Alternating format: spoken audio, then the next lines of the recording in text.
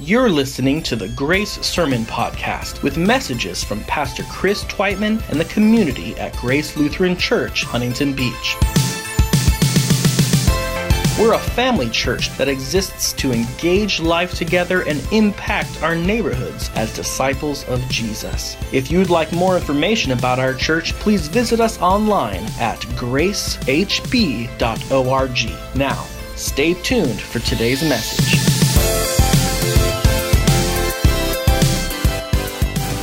For you watching on our live stream, though you're not here with us physically, you may be traveling, or worse, you may be homesick, and if so, we're praying for your recovery. It's good to have you with us. Even if you're not physically here, you're a part of our community tonight. And I want to invite you right now to open up your Bibles to the book of Philippians, chapter 2. And if you don't have a Bible, then bring one with you. That's totally fine. There's a Bible that's there in the pew, and that is not only yours tonight. If you need a Bible, that's yours to take with you. And that's for you, or if you have someone in your life who needs one, take that as our gift tonight. Open up to Philippians chapter 2. That's page 802 in that Pew Bible. And if you're using a phone or a tablet, you can use the YouVersion Bible app, and it will take you with those instructions right to our scripture this evening. Beloved, this is the night of the story. This is the night of the story. In one sense, it's a story so ordinary, it's told every day. It's a story so common, it's been told about each one of us. While we might not ever think about it, the day we were born is a story told by those who love us. They tell of how we arrived into their lives. When babies are born, we just have to tell the story. And so we do the same tonight. We come together to share the story of the birth of a baby. One born of a woman like every child, and yet one born of God's Spirit as was no other child. For this is no ordinary story. It is the beginning of the greatest story ever told, what some call gospel, meaning good news, the greatest, the best news of all. Here at Grace, over these last few weeks, we've been preparing to celebrate this story by way of a handful of Christmas carols that we typically sing around this time of year. Getting behind the music, as it were, and the lyrics, our hope has been to better appreciate what this story is really all about. And tonight, we're going to be looking at my favorite Christmas song, Hark the Herald Angels Sing. How many of you, that's your favorite Christmas song? Raise your hand. Oh, come on! This is worse than the last service.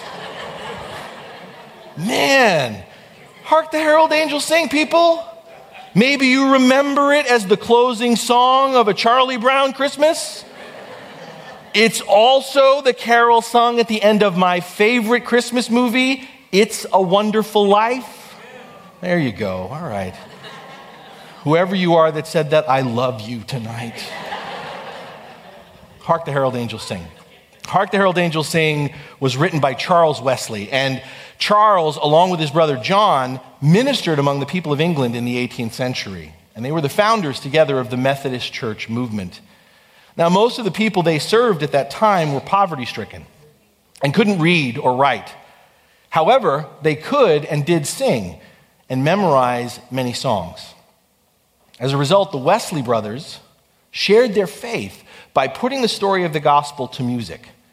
Collectively, they wrote over 10,000 songs in their lifetimes.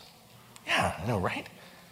Hark the Herald Angels Sing was written in 1739, just a year after Charles Wesley experienced a profound spiritual reawakening in his faith.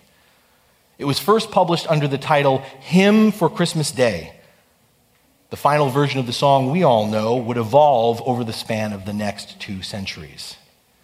This beloved carol, if you're picturing it in your mind, if you're thinking of the words, this beloved carol begins its reflection upon the Christmas story, not with the prophets, not with the angelic announcement to Mary, not with their journey to Bethlehem, but right in the middle of all the action, with a legion of angels so vast they cannot be counted as they fill the night sky of Bethlehem. The very first word of the song, you'll remember, hark, is an Old English word. It means listen or pay attention. It directs our focus on the pronouncement of this great company of the heavenly host. For these herald angels come not just with the message of the birth of Jesus, they declare the significance of it as well. Glory to God in the highest. The child born in Bethlehem marks the fulfillment of the long-promised Savior of all humanity, the King of all creation. And not only do the words of these heralds inform, these angels also in the same words call for a response from us. We are to give glory. We are to reflect to each other the weightiness, the magnitude of what this moment represents, of who has come to us. But do we really know? Do we fully understand who this child is? One of the reasons why I like Hark the Herald Angels Sing is that there are so many deep, abiding truths in this song that seek to answer this most important of questions. But the one that really struck me this season was this line from the third stanza. Perhaps you remember it. It goes like this: mild he lays his glory by, born that man no more may die. And this one line for me is the most stunning truth about Christmas. It builds off an equally astounding assertion made earlier in the second verse that goes something like this: veiled in flesh, the Godhead see. In the flesh of this tiny, fragile infant is divinity, the eternal and everlasting God, the creator of all life, the one who is outside of time and therefore always has been and will always be, the God who is perfect, complete, whole, has in Christ taken on our mortal flesh. Mild he lays his glory by. The God who gives us each breath we take, who is the architect of our anatomy, now becomes dependent upon our oxygen, subject to the confines of his design of our bodies? Where in the world did Charles Wesley get such a nonsensical idea from? Such seeming delusions of grandeur about this child? He got it from perhaps one of the oldest Christmas songs ever, found in, of all places, the Bible. In a letter written by the Apostle Paul to the church in Philippi. You have it open in that Bible in front of you right now, and I'd like to share a sample of this ancient Christmas carol with you. If you're in Philippians chapter 2, I'm going to start reading in verse 5. In your relationships with one another, have the same mindset as Christ Jesus, who, being in very nature God, did not consider equality with God something to be used to his own advantage. Rather, he made himself nothing by taking the very nature of a servant, being made in human likeness, and being found in appearance as a man, he humbled himself by becoming obedient to death, even death on a cross. Therefore God exalted him to the highest place and gave him the name that is above every name, that at the name of Jesus every knee should bow in heaven and on earth and under the earth, and every tongue acknowledge that Jesus Christ is Lord, to the glory of God the Father. And once again, this is the word of the Lord. Thanks be to God. Paul is quoting here from an early Christian hymn, get this, written before he wrote this letter to the Philippians. This ancient hymn expresses what people believed right from the beginning about this one named Jesus. And it makes the same two seemingly contradictory assertions that we find in Hark the Herald Angels Sing. First, veiled in flesh, the Godhead see. Before being born to Mary and Joseph, Paul tells us that Jesus existed as the Lord of all life. Everything that makes God God is true of Jesus, even as he is born to us. When we encounter Jesus, the true character of our Creator is revealed because Jesus is God. And yet, Though Jesus is God, long ago, once upon a midnight clear in Bethlehem, Jesus, Paul tells us, set aside the advantages, the privileges of being in very nature divine, and chose to enter into his creation and become one of us. This is extraordinary. If you know your Bible at all, if you're familiar with the biblical story at all, prior to Jesus' birth, God had only revealed himself in terrifying manners. God's presence was seen in a pillar of a cloud, a burning bush, an earthquake. When God dwelled with his people, his presence was centralized in the tabernacle or temple. Even there, priests had to construct multiple layers of separation and veils. But here at Christmas, mild he lays his glory by. God comes as the most approachable, vulnerable thing in the world. A baby. Jesus did not exalt himself or exploit his status in order to shield himself from difficulty or limitation. God in Christ became fully human. Without adding or subtracting from what it means to be God, the Creator visited his creation in person without adding or subtracting from what it means to be human. God laid his glory by and subjected himself to all that affects humankind. All that is, that affects us. What we profess, what we celebrate tonight raises questions.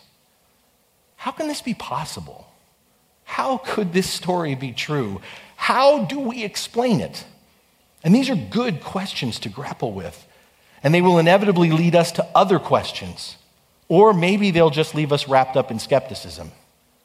And if that's where you find yourself tonight, skeptical, I invite you to bring your questions once again to the story. And as you do, just be sure to ask the biggest question of them all. Not how, but why? Why? Why did God choose this? Why would the Creator of the universe, who lives beyond time and space, choose in Christ to experience fatigue and battle the flu, to know loneliness and what it is to have a broken heart? Why did God do this? First, God did this. He made Christmas a reality for us because our Creator loves us. Wesley in Hark the Herald Angels Sing tells us Jesus laid his glory by because Christ was pleased as man with men to dwell. God in Christ was willing to traverse the divide between heaven and earth, to clothe himself in flesh, all for the pleasure of dwelling with us, of being in our company. Among those who believe in a higher power, there are many representations of God as being either a distant, aloof deity or some sort of vengeful and sadistic divine being. Paul, however, in quoting this ancient carol, tells us what we learn about God as revealed through the coming of Christ is that our Creator is humbly engaged with us. Now, humility may not be the first word that comes to mind when we think about how to describe God. But it is the one quality Paul insists stands out and is therefore essential to knowing who God is. God in Christ humbled himself to become like us. Jesus emptied himself of divine prerogative or privilege in being born in human likeness. Oftentimes, our understanding of being humble is thinking less of ourselves, right? That, to be humble is somehow to put ourselves down, to think less of ourselves. But this is not at all what Paul is describing.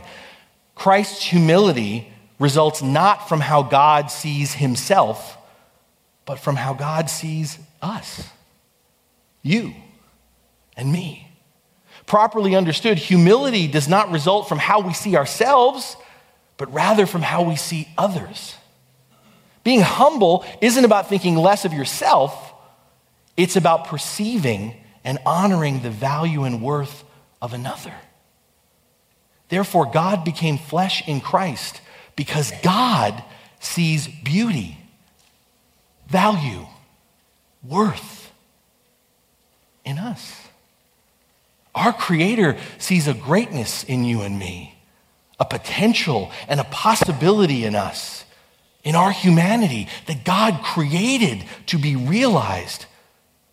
We were created out of love, and out of love, our Creator comes down to our level so that we would know our worth, our value, our unrealized potential.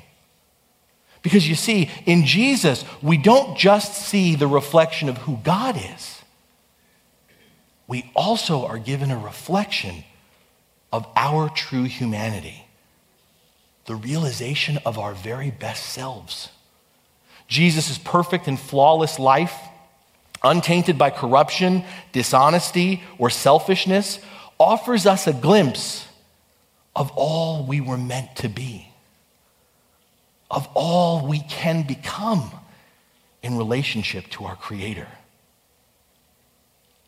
Is that so hard for us to believe? Isn't it harder to explain why it's so difficult for us to see the worth, the value, the potential in ourselves and in one another? Isn't it harder to understand why we seem to prefer to be less than we're capable of? Why we continue to choose bigotry and hatred, cruelty and condemnation instead of acceptance and equality, compassion and forgiveness? There is so much more to us than we choose to settle for. So much more we can experience together rather than at the expense of each other. This is what God sees. This is what God created us for.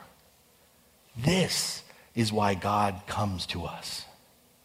Out of such love, desiring to enable us to become all we can be, God made Christmas a reality, secondly, to bring peace.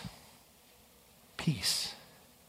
The reason why we settle for less, the reason why whatever we gain often comes at the expense of others, and therefore the reason why there is no lasting peace for us, is because we have chosen to live for ourselves rather than the way our Creator designed for us to be. Everyone just does what's right in their own eyes. Isn't that the slogan of our days, our times? Everyone doing what is right in their own eyes. Seems fair, sounds just. You do you and I'll be me, and just leave everybody else alone. But try as we may to remain isolated from each other, our lot in life is intimately connected. What I do or don't do affects you. And the same goes for you towards me. It doesn't sound like a big deal, if every person just lives for him or herself. It doesn't sound like a big deal. But when every person lives for him or herself, somebody always gets hurt. Someone always pays the price. Apart from God, beloved, our success, our freedom, our happiness is always built on the back of someone else. When we abandon the source of the good, the true, and the beautiful, when we rebel against the intent and design of our Creator, we are destined for destruction as humanity becomes its own worst enemy. We don't need to worry about God calling down fire and rain upon us because we end up cultivating enough chaos, enough exploitation and abuse, enough poverty and disease, enough violence, war, and genocide upon ourselves. A broken world knows all too well the pain, suffering, and tragedies that are etched into the fabric of humanity by our own hands. And if we're honest, God, our Creator, would have a right to be offended. A right to be offended by what we've done to each other, by what we're continuing to do to His creation. God would be completely just to judge us as guilty of crimes against our humanity, against this universe, and therefore pass sentence. And yet this is not the response of our Creator. No, God in Christ, mild he lays his glory by, coming not with a word of condemnation, but one of forgiveness, of peace. If we still sit here and doubt the reality of human sin, that we are the problem, then let us ask ourselves this. How hard is it for us to lay aside our own glory?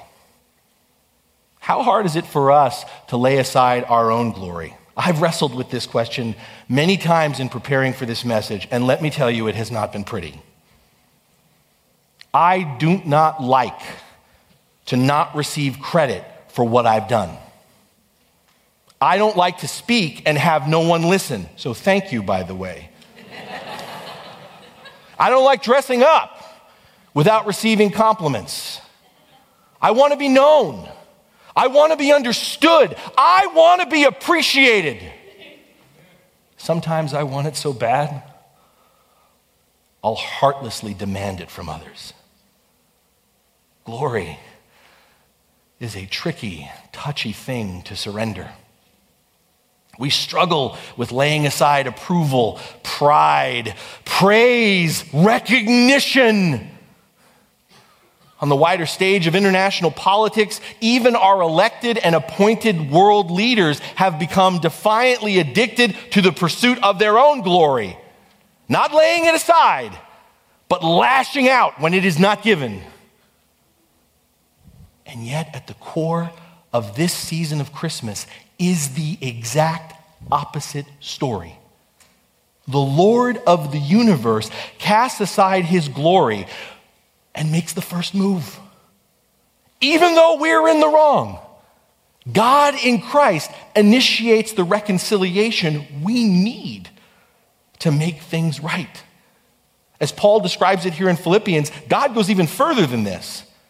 Taking on our mangled humanity, making Christmas a reality for us, to love us, to make peace with us, by serving us.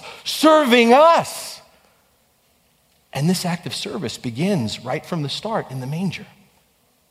From his first breath as a newly born babe, all the way to the last gasp of his life as a human being, Jesus openly exposes himself to the fullness of the human condition. There is nothing we experience. No fear, no joy, no sorrow, no pain, no disappointment, no hope, no betrayal, no dream, no failure that God has not also experienced. God comes to us in Christ, Paul says, willing to serve humanity even to the point of death. Think about this for a moment. Anytime a child is born, those gathered, and maybe you've had a child born recently in the life of your family or circle of friends, anytime a child is born, those gathered imagine, right? They wish, they invoke the best and brightest future, a long and full life for that child. However, in the coming of the birth of this child, we celebrate the coming of the one who is born not to live, but to die.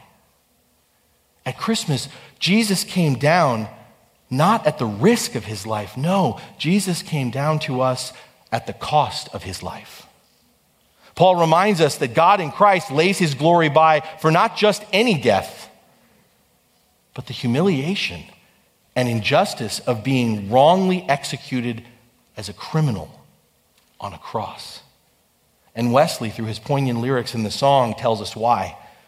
When he says, Christ is born that man no more may die.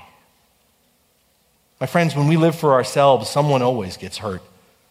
And this hurt just keeps getting passed on to others through generations of discrimination, prejudice, and injustice. Passing the buck, however, never settles the debt. Wounds left ignored, untreated, fester and spread the infection of their pain. The evil that men do doesn't just go away. It piles up And the pile gets bigger and bigger and bigger.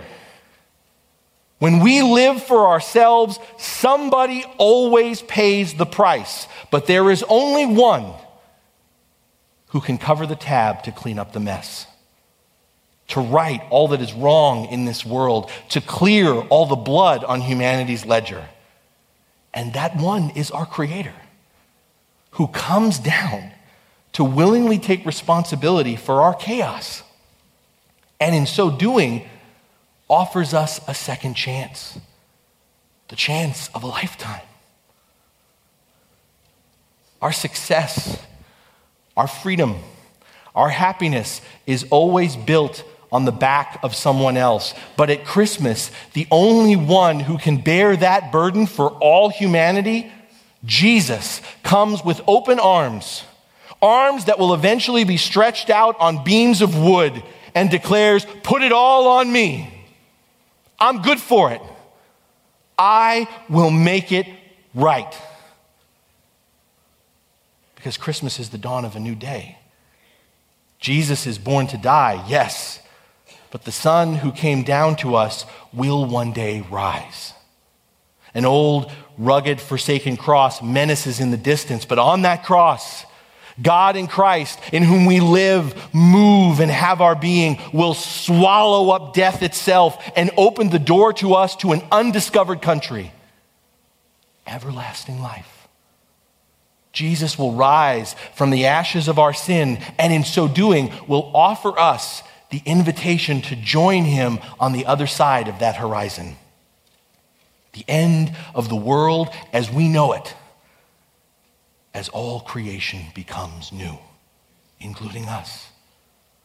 Wesley again expresses it beautifully in the song when he writes, "Jesus is born to raise the sons of earth, born to give them second birth." Christmas is the offer of the gift of living a life that is greater than our brokenness, a life where everything wrong is made right, where all that has been lost is found, a life beyond death, where pain and mourning are no more. This is the gift of Christmas, what God continues to hold out before us through the person of Jesus Christ. But this gift of Christmas, like all gifts, is given to be received. It must be accepted. It must be opened. It must be exercised.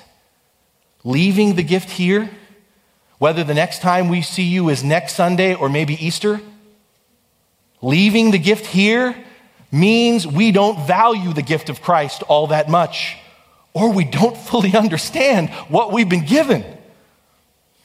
Jesus comes not to sit on a shelf or only to be taken out in case of emergency. Jesus places himself in our hands in order to be taken wherever we go. Jesus seeks to serve us by teaching and empowering us to live the full and abundant life we were always meant to experience. Jesus offers all of himself to us that we would reciprocate and offer all of ourselves to him through our love, our forgiveness, our service toward each other. It's the ultimate gift exchange, his life for ours.